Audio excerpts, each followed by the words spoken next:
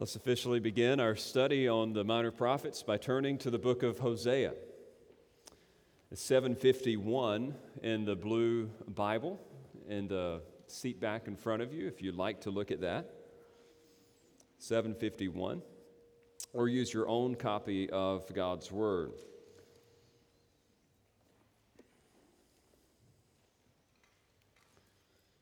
I'm technically preaching the book of Hosea, but it's 14 chapters. So I will not be reading the entire text this morning, just to warn you ahead of time. We'll actually be focusing on chapters 1 through 3, which are something of a gateway into the entire book. If you can grasp these few chapters, you'll get the rest of it. And so that's where the focus of our time will be this morning. We'll be looking at Hosea chapters 1 through 3. It's been fun for me to prepare for this series in particular. I gave the church family a homework assignment this week and asked if you would read the book of Hosea in preparation for our time together this morning. And so I tried to do that myself. I tried to do it with my family. We didn't make it all the way through. But we did have one interesting night around the dinner table in which we were reading the opening chapters to the children, and one of them piped up and asked the inevitable and awkward question.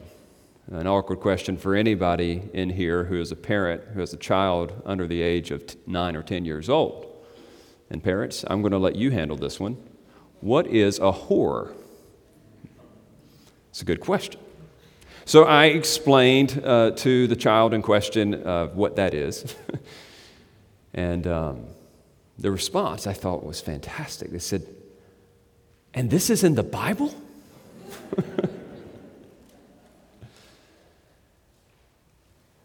We should be shocked. It should stun us. This idea of sexual infidelity, a lack of purity. The strange thing is that such a word, such a concept in our culture isn't quite as shocking as we would want it to be. And because of that, the impact of the book of Hosea is actually minimized in people's minds. The mention of, for example, just extramarital sexual relations in our own culture seems rather banal, ho-hum, common, ordinary. I think that our age is rather schizophrenic on the topic. There is a sense in which we understand that this is a big deal deep down inside, but nobody in the larger world, not the church world, but the larger world really wants to admit that it matters all that much. Sexual fidelity has been minimized from just basic movies that kind of permeate our culture. A couple of examples. I think of Pretty Woman by Julia Roberts. You have this kind of friendly woman of the night, and she eventually falls in love, but nobody watches that and thinks, "Oh, this is absolutely horrible." Another example, less known, but for those of you who are movie purists, you would remember The Bridges of Madison County. It's an interesting tale. Clint Eastwood plays the lead, and in this, you find yourself inevitably, unwittingly, cheering for this guy and girl to get together even though they're married to another. It's baked in to the culture. We think that, they just fell in love with the wrong people, and therefore their expressions of love should not be limited to the one that they covenanted with. Rather, it should go to the one that they crave. And because of that, we're not all that concerned. Not only do you have those things, but then add to this the pervasiveness of internet pornography. And what happens is extramarital sexual activity of all shapes, sizes, and configurations plays itself across the consciences of people, minimizing the shock of a book like Hosea.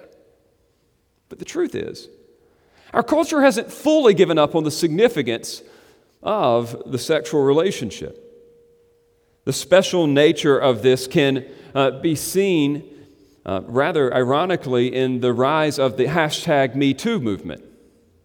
You may remember that from a few years ago, where everyone was coming out and speaking against abuse in high places, especially in the church. And the whole movement was actually conveying something, that as much as our culture has tried to minimize sex, it means something.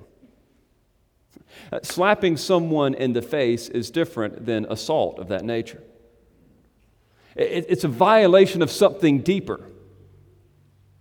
And so we understand that despite the world's best attempts to minimize, the book of Hosea and its opening themes of adultery should indeed shock us. It should stun us. We should be aghast. We should be disturbed. Why? To quote my child, would the Scriptures speak on this? I think it's in part because of the pain that it brings up.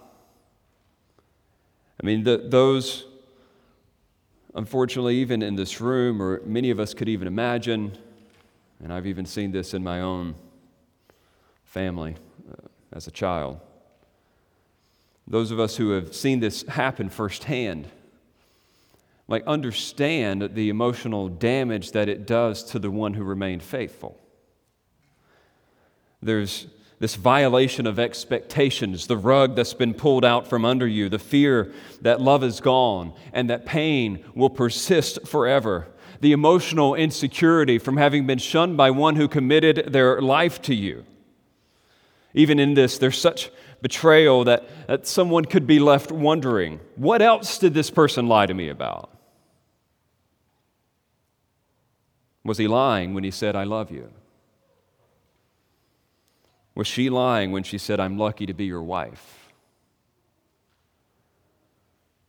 Then there's the uncontrollable tears and the anger and the feelings of insufficiency that somehow you were not enough. I mean, the reading of this, hearing of this, especially in such graphic detail in these chapters, will cause you pain.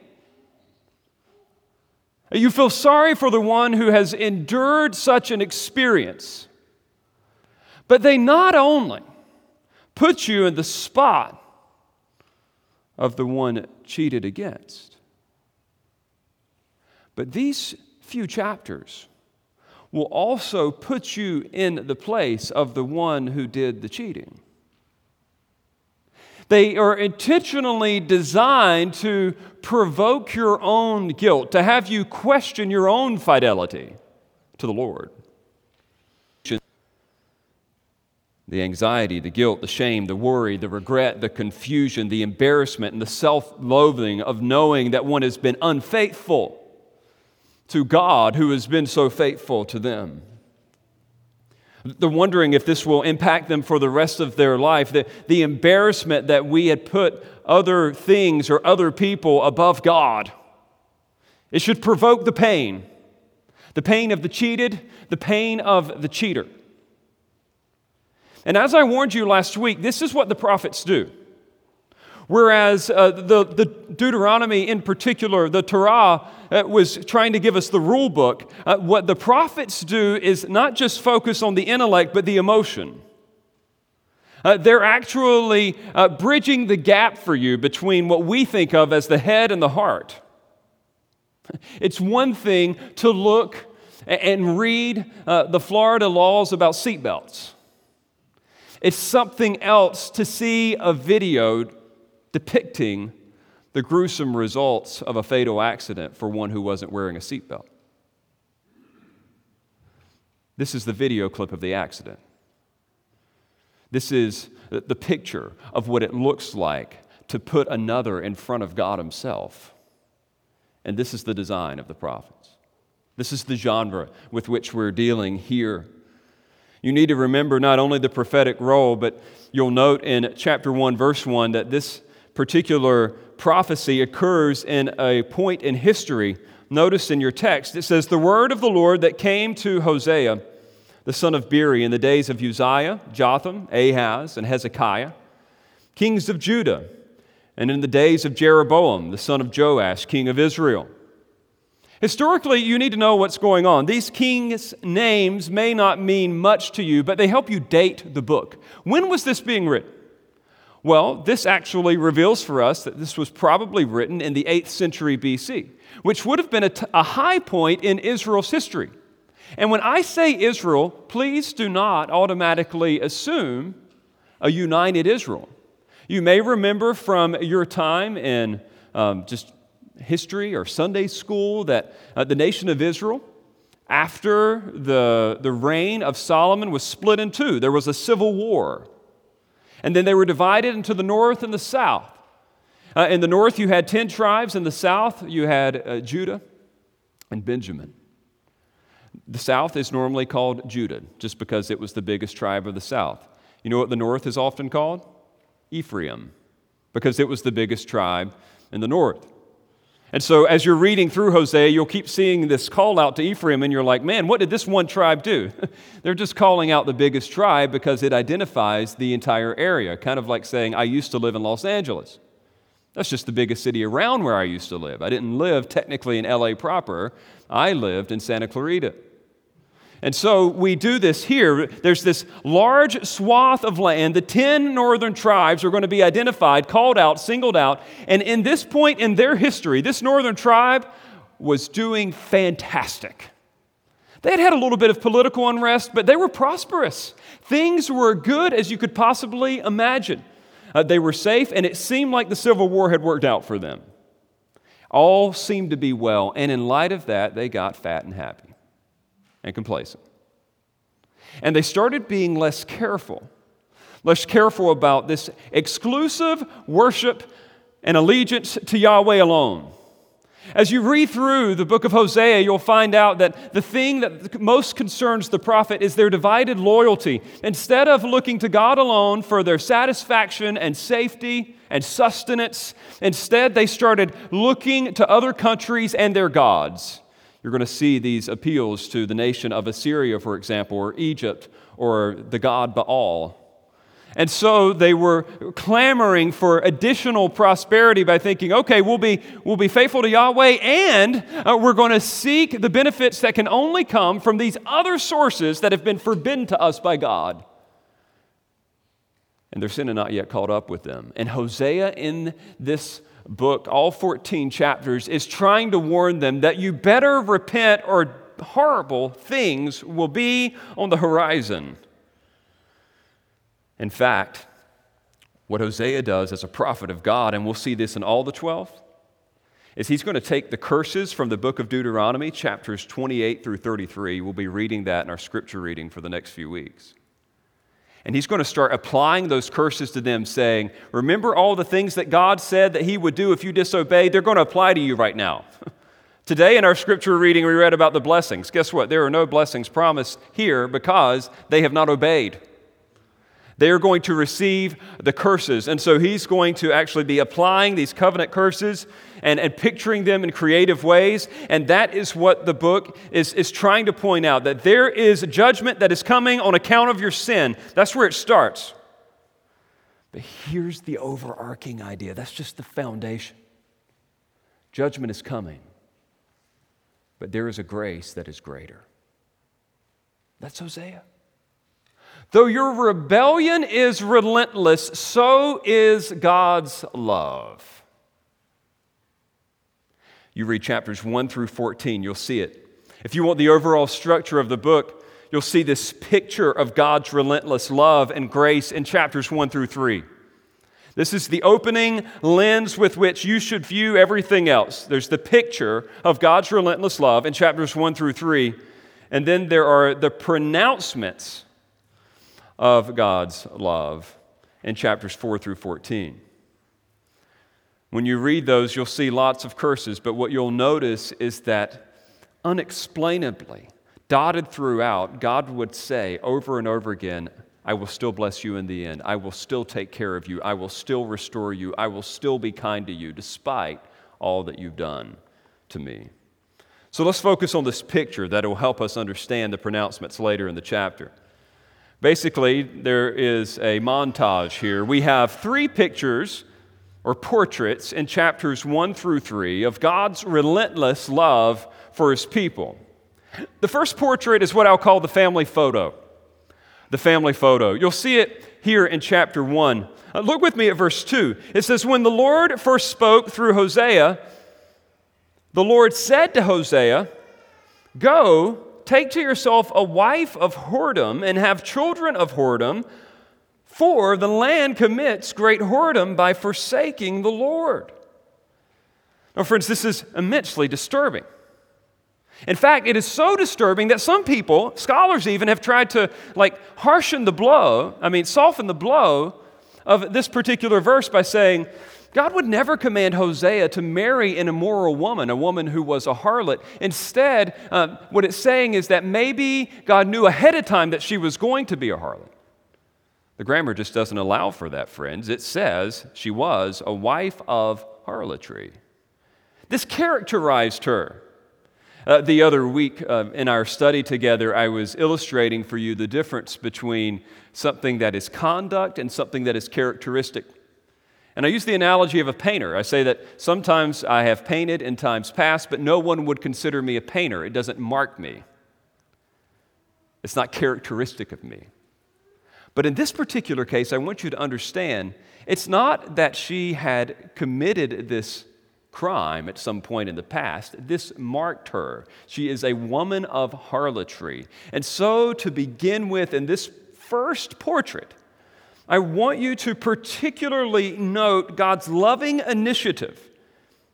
This was no June Cleaver in waiting. I mean, this was somebody who was living in defiance to God's command, and so God said, marry that one because this will uniquely picture my love. Notice the explanation in the second half of verse 2. Why would you marry a wife of whoredom and have children of whoredom? The text says, for the land commits great whoredom by forsaking the Lord.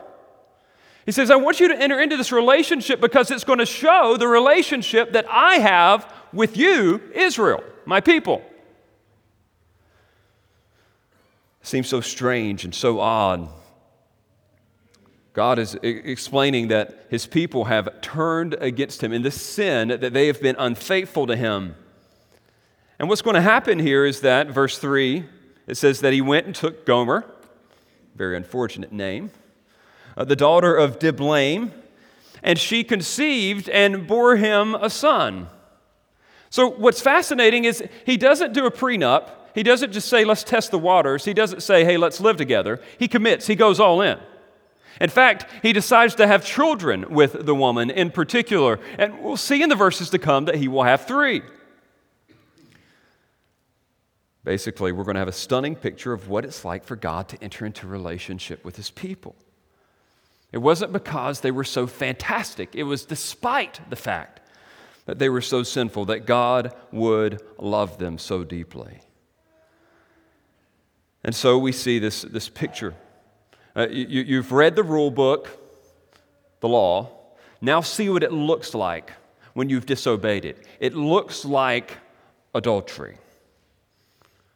And so, friends, we need to understand and where we fit in this. Of course, it is the nation of Israel, but where do we fit in said portrait? We're the unfaithful. We are the ones that were disloyal to our Creator. It wasn't just our activity, it was our identity. And yet God actually decided to enter into relationship with us. He chose us. He made it lifelong, eternal. But something interesting happens. Even though there is a great love initiated by God, he'll still display righteous wrath. That's the second feature of this little portrait I want you to note. You'll see it in the other pictures as well. Even though God shows this loving initiative, he also displays righteous wrath. Now, in the verses to follow, starting from verse 4, all the way down to verse 9, we're going to get this introduction of Hosea's family. And you're going to see some interesting names there. Let your eyes scan those verses. Notice there is one named Jezreel, another named Lo Ruhamah, and another named Lo Ami. Now, if you were to be just a normal ancient Near Eastern Israelite reading this particular book, when you hear the name Jezreel, it would be the equivalent of hearing in our own day the word Hiroshima or Auschwitz. It was a place of slaughter. Historically, everyone would have recognized it as such. To you, it just seems like an ancient name. To them, it would have been a place where a bunch of really bad stuff went down. So one of the kids gets named the equivalent of Hiroshima. The next kid gets named Lo Ruhamah, which means basically not loved. And then the last kid is named Not Mine, or Not My People. So I want you to imagine what this looks like. Remember, God is intending to communicate to Israel through the prophet and this act. This isn't just he's ruining Hosea's life. He's trying to communicate a message. And so Hosea marries this woman. She is unfaithful from the beginning. She remains unfaithful throughout. But it seems that she was able to stay with him long enough for them to have several kids. So I want you to imagine the process that would unfold over the years to come as they would interact with normal Israelite society. So this is a classic scene. I'll modernize it a little bit. You can see Hosea and his cute little family at the park. Hosea is pushing little Jezreel on a swing. And beside him is a well-meaning lady who is pushing her child on the swing as well. They naturally strike up a conversation. They talk about the weather and how nice it is and how cool it is to be a parent at this particular stage of life. And so Hosea then proceeds to introduce his kids to said woman. And so he says, oh, this is little Jezreel or little Hiroshima. And she's rather shocked by this particular thing, but he goes on to point over to Lo Ruhamah, who's like climbing up the slide and about to go down, and he says, and over there is not loved. And then out of the corner of his eye, he actually sees his very racily dressed wife sitting on the bench, probably feeding at this particular time in light of the age span here, little Lo Ami, which is not mine. And so he says, oh, that's not mine over there. As likely she is flirting with this woman's husband. And so naturally, this causes some consternation within the woman. It makes the whole playground interaction a little awkward. And so she's like, are you guys okay? Like, what? Is this a joke? And he's going to say, no, it's not okay, and this is not a joke. God told me to name them this because of our country's adultery against him. Horrible things will come in days ahead. The first thing that will happen is that the day of Jezreel will take place. This blood and this slaughter that happened historically in the past with the dynasty of Jehu, and I don't have time to get into it. Read 2 Kings if you want to find out. It's going to come back and bite us, and we will be characterized by a place of great slaughter one day. And not loved over there, or no mercy.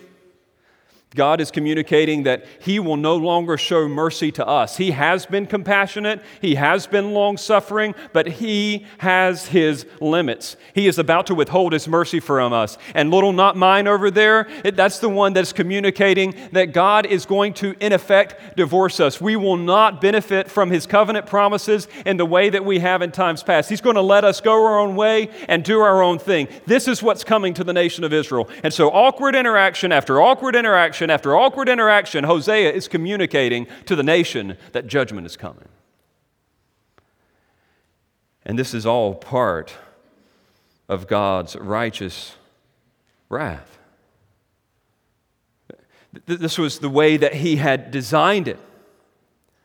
Even though the relationship, and theological time out here, even though the relationship between God and Israel is different than the relationship between God and his new covenant people, there is a lesson to be learned. God hates sin and will punish it. You said, Justin, well, what is the difference? Does this mean that if we sin, if we're unfaithful to God, he's going to throw the covenant curses at us? No, that's the old covenant. In the Old Covenant, the relationship with Yahweh was initiated by grace, but the unfortunate thing about the Old Covenant was that it had to be carried on by works.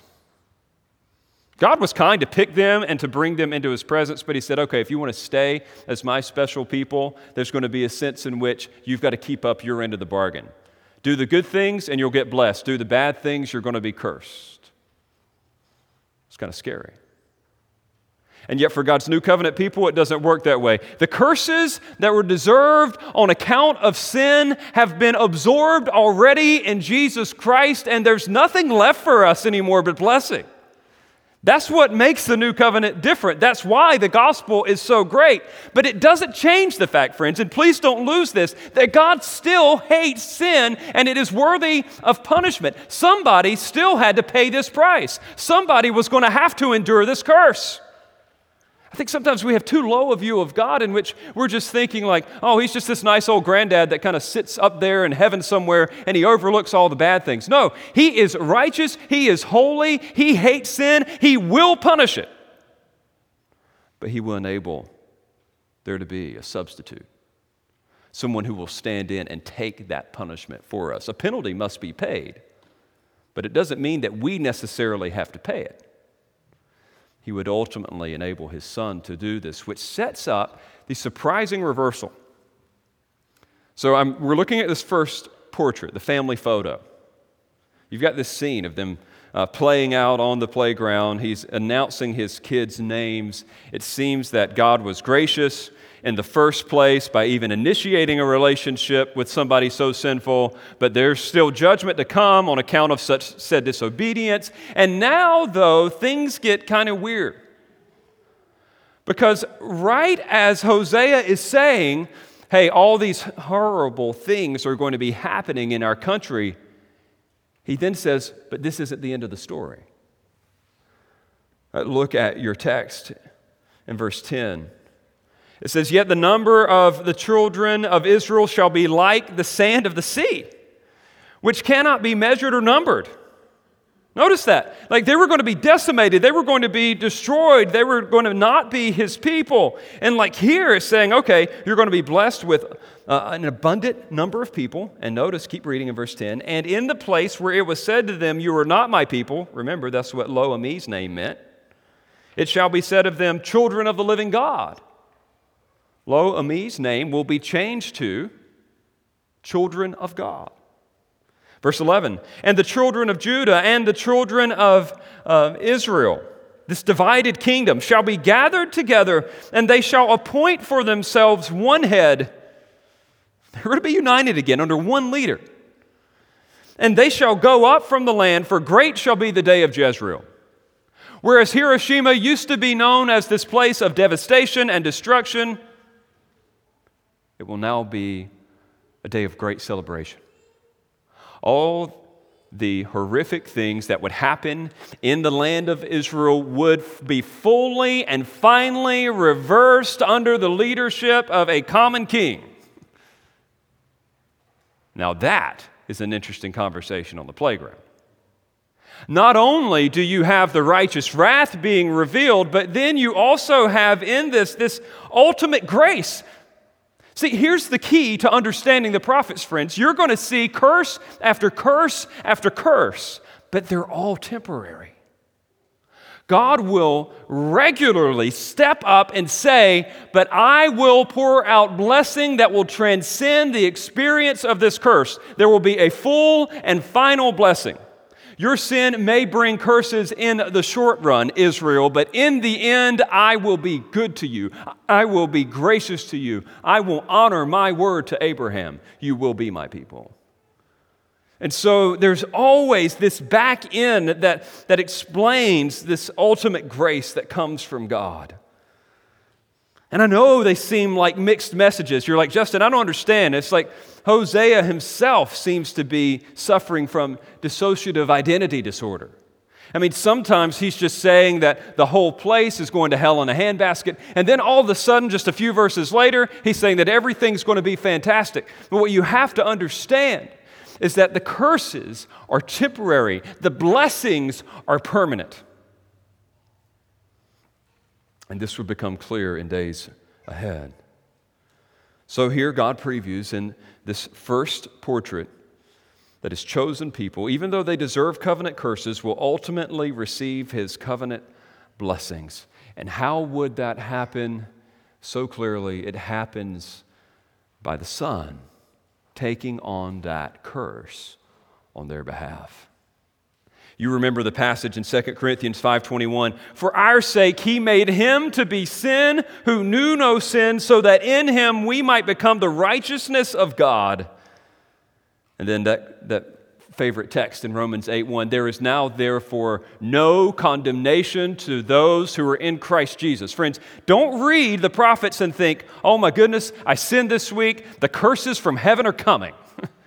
If you are in Christ, it's already been paid for. There is nothing left for you but ultimate blessing. And so the love is relentless. You see it in the family portrait, but there's a second portrait that you see in chapter 2, and that is the portrait of divorce court. There's a portrait of the family, there's a portrait of this divorce court. We saw in chapter 1, verse 10, all the way to chapter 2, verse 1, this great reversal. You notice that from reading it carefully. But then when you get to chapter 2, verse 2, all of a sudden things change. There's like a scene change. It's like, if you ever were a kid and you read comic books, you know that like when you were in a new box, that some time had certainly elapsed. We're in a new box here. And you know that the time has elapsed because the children are actually old enough to be spoken to. In this particular text, Hosea is going to appeal to the adult children, some of whom are his, by the way, some of whom came from other men, and says, look, something has happened. She is no longer with me. Let's together go out and find your mother. Appeal to her. Bring her back. And you know what we see in this? One of those other features that we saw in the first portrait, and that is God's loving initiative. All right, so this woman has gone out on her own again, and Hosea is initiating a search and rescue. He says, bring her back, bring her back. I want her back. Let's get her back. Look at verse 2. Plead with your mother, plead, for she is not my wife, and I am not her husband. He's saying, like, in effect, we are living apart from one another. Plead that she put away her whoring from her face and her adultery from her breasts. This is graphic, the fact that he actually wants to go back and get her. It's one thing to marry someone like this and say, all right, I'm going to give you a fresh start. But it's something else entirely for the relationship to be consummated and then for that person to go back into that world again. And yet God says, I'm not just going to let her go. I'm going to go again. I want her back. And what's interesting is that he's willing to do this in the most drastic of ways. So he shows his loving initiative by actually displaying once more his righteous wrath. Notice how it's depicted. He's actually willing to portray his anger and his judgment to help this woman come back. Verse 3, we want her back, lest I strip her naked and make her as in the day she was born, and make her like a wilderness, and make her like a parched land, and kill her with thirst. Upon her children also I will have no mercy, because they are the children of whoredom, for their mother has played the whore. She who conceived them has acted shamefully, for she said, I will go after my lovers who give me my bread and my water, my wool and my flax, my oil and my drink. Notice this, he's saying here is, I will deprive her. Now this is where, friends, you're going to have to be flexible. Because the metaphor jumps back and forth from the relationship of Hosea to the relationship of Yahweh. Sometimes it seems really clear that he's talking about Gomer. Sometimes it seems really clear that he's talking about Israel. Well, who is he talking about primarily here in chapter 2? In this divorce court scenario, it's Israel. He's talking about land being stripped of its resources. This is the curses that we would read about in Deuteronomy 29 and 30. They will be deprived. They will be stripped naked. They will not have that which they need. I mean, that was a husband's fundamental responsibility, to provide that which the wife needed. And Yahweh is saying here, I will take that away. I will deprive them. They will be frustrated. Notice this, even though they're going to pursue these relationships, verse 6, notice what Yahweh will do. Therefore, as they're seeking this from these other countries, they want these provisions, I will hedge up her way with thorns. I will build a wall against her so that she cannot find her paths. She shall pursue her lovers, but not overtake them. She shall seek them, but shall not find them. Then she shall say, I will go and return to my first husband, for it was better for me then than now. God is basically saying, I'm going to make it hard for Israel. They're going to seek their good. They want wool, they want flax, they want gold, they want silver. They're going to try to get it from Egypt. They're going to try to get it from Assyria. They're going to try to get it from experimental worship with Baal. But I am going to make it hard for them to do so. I am going to get in their way. I am going to allow them to experience the futility of searching for satisfaction in the wrong places, so that in the end, they will come back to me.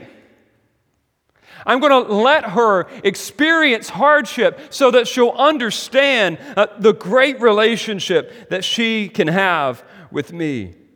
Notice it, that's what he wants. He says in verse 7, she shall pursue the lovers and not overtake them, and then she will say, I will go and return to my first husband, for it was better for me then than now. And she did not know that it was I who gave her the grain and the wine and the oil, and who lavished on her silver and gold, which they used for Baal. Therefore, I will take back my grain in its time and my wine in its season. God returns to this speech. He already explained why he's going to do it. I'm going to do it because I want her back. But he repeats that he will deprive her of these things because she needs to remember that ultimately they came from him. It was really interesting to hear one guy try to modernize this for us. I just want to read here. He says, in this case, God blocked the roads of commerce that Israel traveled to make deals with other nations. It's like Hosea knew that Gomer was leaving the house every night to drive down to the red light district. So he started hiding her keys. He slashed her tires. He went to the corner of the street where she gets most of her business, and he installed a row of street lights and an ice cream shop and a Build-A-Bear store. He was doing everything possible to make it hard for her to pursue this lifestyle. And friends, that is the grace of God. He sometimes allows us to experience the emptiness of our idolatry because he wants us back.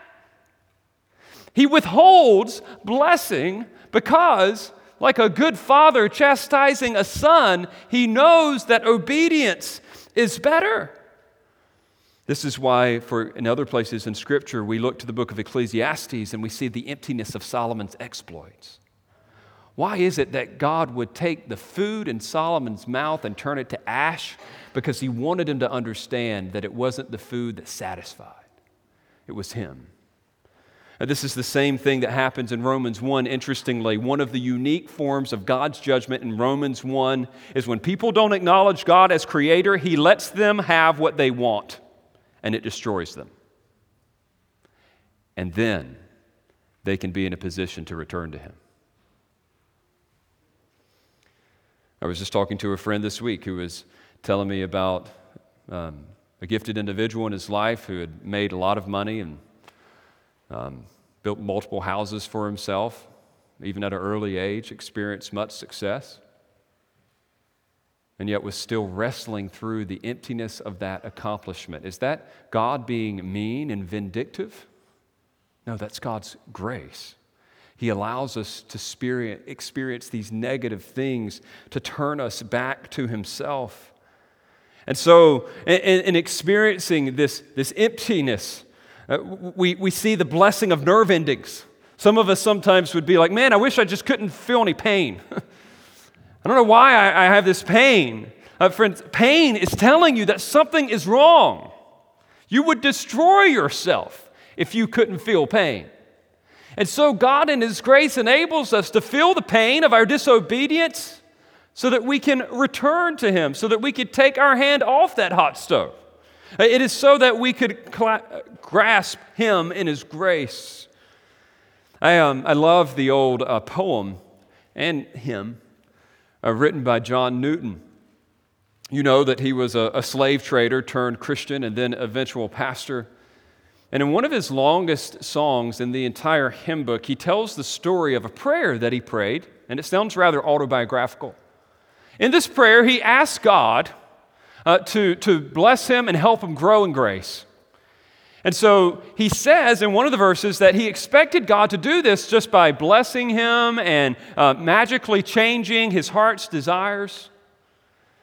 But it doesn't happen the way that he originally intended. And I pick up on verse 4. He says, instead of this ease, he made me feel the hidden evils of my heart and let the angry powers of hell assault my soul in every part. Yea, more with his own hand, he seemed intent to aggravate my woe. Crossed all the fair designs I schemed, humbled my heart and laid me low. Lord, why is this? I trembling cried. Wilt thou pursue thy worm to death? 'Tis in this way, the Lord replied.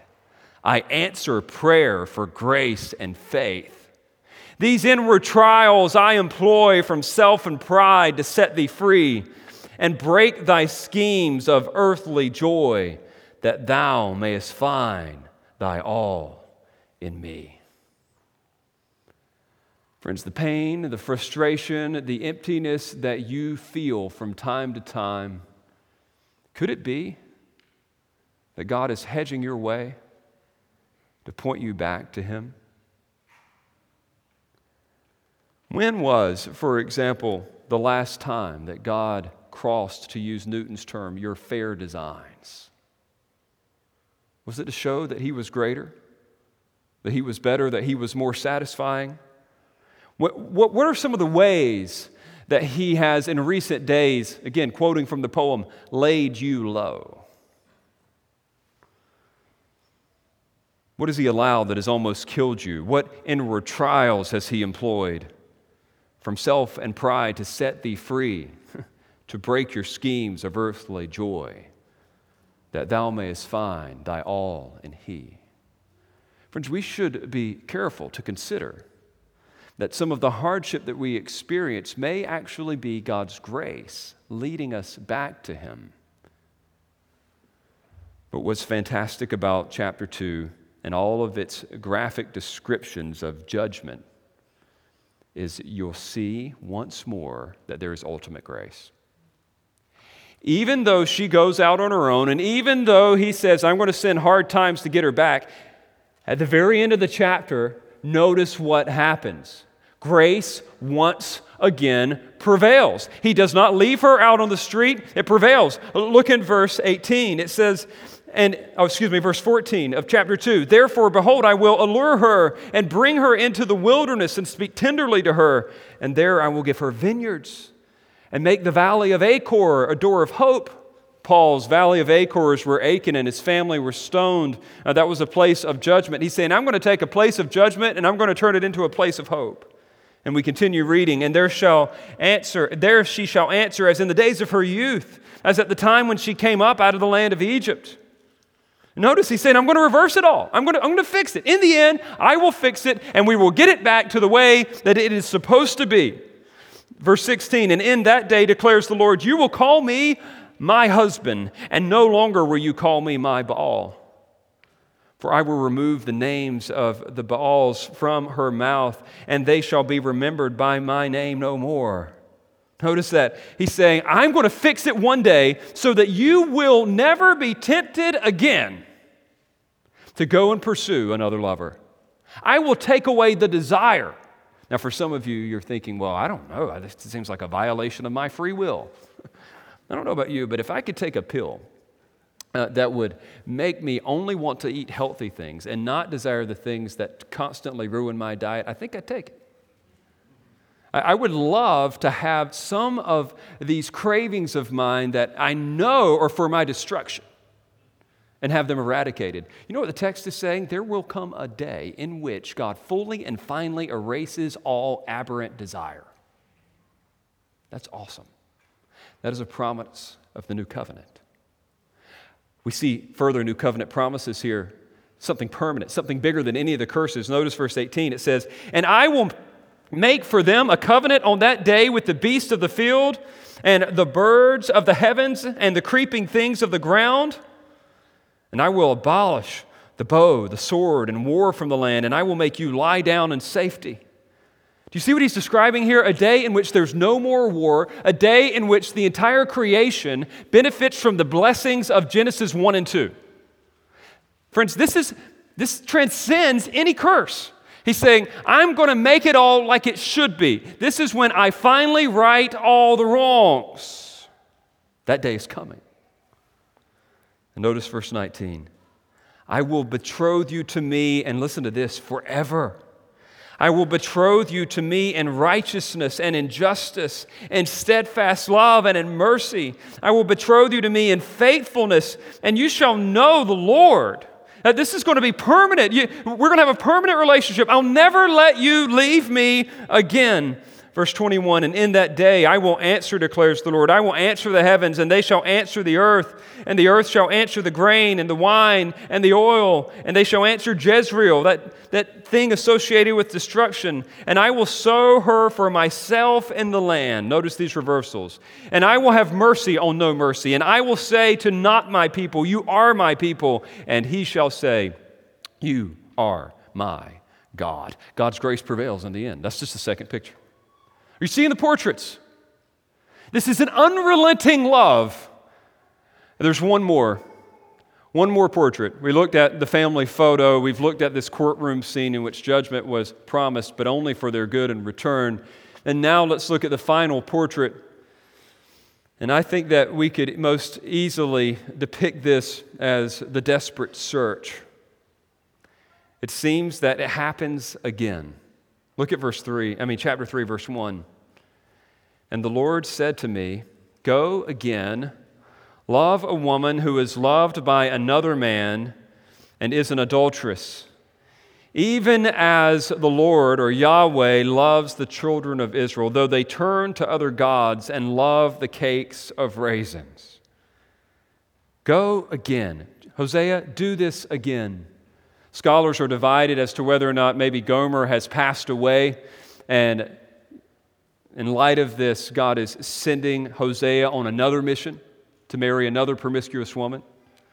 Or the fact that it says go again could indicate that her name is just not being used, and he's saying, okay, go get her again. It could be Gomer. But either way, you're thinking, poor Hosea. 3 strikes, you're out. And yet here she is on the third strike, and God says, no, throw another pitch. I want you to go and get her again. It's relentless. It's absolutely relentless. In fact, not only is he supposed to go get her, but it says in this time, she's not actually involved in harlotry, but it says that she is an adulteress. It seems that she has settled down with another guy, which is, seems even worse. Now she's finding satisfaction and safety long-term with someone else. And notice what it says to do. It says, even as the Lord loves the children of Israel, though they turn to other gods and love cakes and raisins. Verse 2, so I bought for her 15 shekels of silver and a homer and a lethek of barley.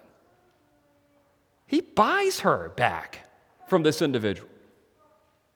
This is crazy. This is stunning. It doesn't even make any sense. By the way, something else that doesn't make much sense to especially English readers is cakes of raisins. Somebody's like, man, I wouldn't mind having a raisin cake. Nobody really knows what cakes of raisins are. They just assume that it was this thing that was offered in service to Baal. The point is that she is off on her own. She is finding this satisfaction somewhere else. And Hosea doesn't just begrudgingly get her back. He actually goes and pays for her all over again. This initiative is relentless. It is like waves beating on a shore. But I want you to notice that even in this, there will be some judgment that will help this woman understand and appreciate her relationship with Hosea. Look at verse 3. And I said to her, you must dwell as mine for many days. You shall not play the whore or belong to another man. So will I also be to you. For the children of Israel shall dwell many days without king or prince, without sacrifice or pillar, without ephod or household gods. This is tough for us to understand, but basically, Hosea is saying, okay, you will be mine, I will take care of you, but you will not enjoy marital privileges with anyone, including me. Now, this confuses us as New Testament believers because we're like, Christ has said that, we are married to him. Understand, friends, this is written to the northern tribe of Israel. This judgment is one that was for them in particular. Even though God is saying, I will never disown you as my people, there will be a time in which you do not experience full marital benefit with me. And friends, that is the only way to be able to explain what has happened to the nation of Israel over the last several thousand years. Despite the fact that they still claim allegiance to Yahweh, they have no functional rulership or ownership over this world. They are just around. And yet passages like Romans chapter 9 and the book of Revelation chapter 14, and also, the 144,000 passages in Revelation. I'll say it that way. Use Google. I don't want to misquote anything. Give us indication that God will indeed restore these people one day. They're still his. And what is he doing in the meantime? He's enabling them to see under that old covenant, like the problem of their idolatry in the past. They're still suffering for that. But one day they will find refuge in the Davidic king who will have absorbed all of God's wrath for them. Look at verse 5. It says, after this, the children of Israel shall return and seek the Lord their God and David their king. And they shall come in fear to the Lord and to his goodness in the latter days. Friends, I don't know how else to interpret that than the fact that they will finally recognize Jesus as their Messiah, and they will enter fully and finally into this relationship of blessing. I know that some people could naturally assume that because of where I come from and my background and training that I'm just naturally always going to assume some future for Israel. That is true. I think that the Old Testament does indicate that there will be a future for Israel, and passages like this make it crystal clear to me. I wouldn't know any other way to interpret it. But I want you to know that even though I believe that, I do not see this passage as limited to Israel.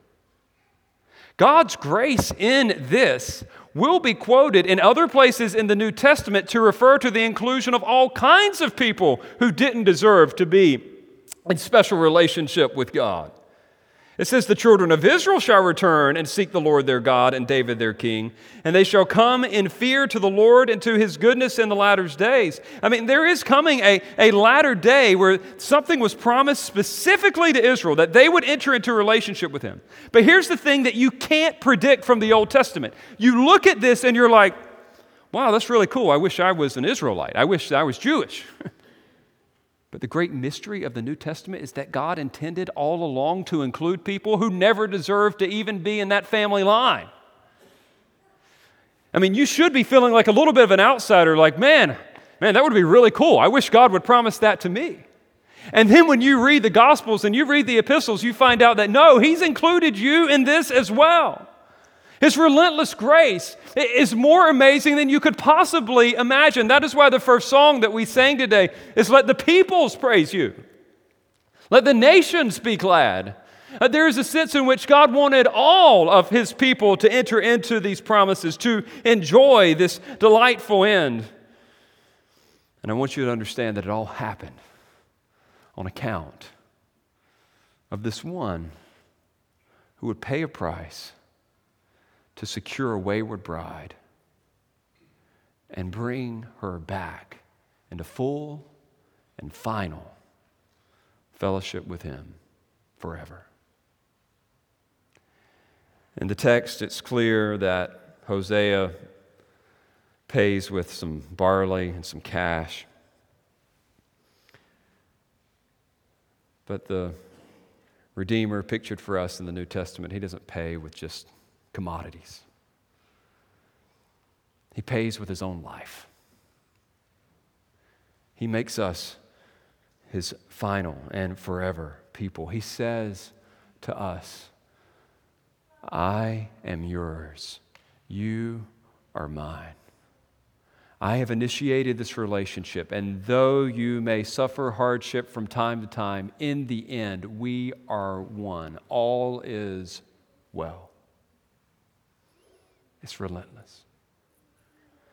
You know, my greatest concern in the prophetic passages for you as a church is that you would misinterpret these curses that are pronounced on the people of God, and then all of a sudden be looking over your shoulder all the time, wondering, all right, when is God coming to get me because I know I didn't obey perfectly? Friends, what I want you to understand is that in light of what Christ has accomplished for us in the new covenant, the price has been paid. The curses are satisfied. There's no looking over the shoulder. We are in the final phase of this, in which we will receive that ultimate and final glory. The punishment has already come on Christ. And so you should walk out of this saying like, wow, He's not going to give up on me? I mean, I think sometimes we see ourselves in the first portrait and we're like, oh man, that was huge. God saved me out of my sin. God put me in this relationship with Himself. Well, man, you should have known my past before I got saved. And what we think of salvation is that like some kind of a fresh start. Like God hit the reset button. But then all of a sudden, it's up to us to keep up our end of the bargain. No, that's old covenant thinking. That is not the gospel. You didn't just get a fresh start. You got a new family existence. It is impossible for Him to divorce you. He's already paid it all. Some of you would say, oh, well, I've been saved, and some of the greatest sins that I've committed have been after the time of my conversion as opposed to before. But do you remember those passages written to believers in 1 John 1:9, for example, and Colossians 2:15? 1 John 1:9 says, if we confess our sin, He is faithful and just to forgive us of our sin and to cleanse us from all unrighteousness. Remember Colossians chapter 2. It is such a beautiful text. I remember talking with my wife about this when we first met, and she told me that this was her life verse. And I don't know why, like I had never heard it. Maybe it was because she just brought it to my mind. And you who were dead in your trespasses and the uncircumcision of your flesh, God made alive together with Him, having forgiven us all our trespasses. I know sometimes we think that all means all the ones that I committed before I became a Christian. Friends, when He was nailed to the cross, all the sins that you would ever commit were in the future anyway. All of it has already been paid, even the ones you haven't committed yet. That's how deep the relationship is. The love is relentless. It is limitless. And that's why in the old hymn, the love of Jesus is likened to a rolling ocean that we've been thrown in. Oh, the deep, deep love of Jesus, vast, unmeasured, boundless, free, rolling as a mighty ocean in its fullness over me. Underneath me, all around me, is the current of Thy love, leading onward, leading homeward to Thy glorious rest above. Friends, this is a riptide you'll never escape. He is pulling you closer and closer to Himself. I tell you today, rejoice. It's all paid for. The relationship is solid. His love is relentless. And if you're here and you've yet to receive this benefit of this love that's offered in Christ, I would encourage you even now, just trust Him for that. There is nothing you will do to earn it. Just trust Him even now. It's yours. It's yours for the taking. He's already provided it. He's done it all.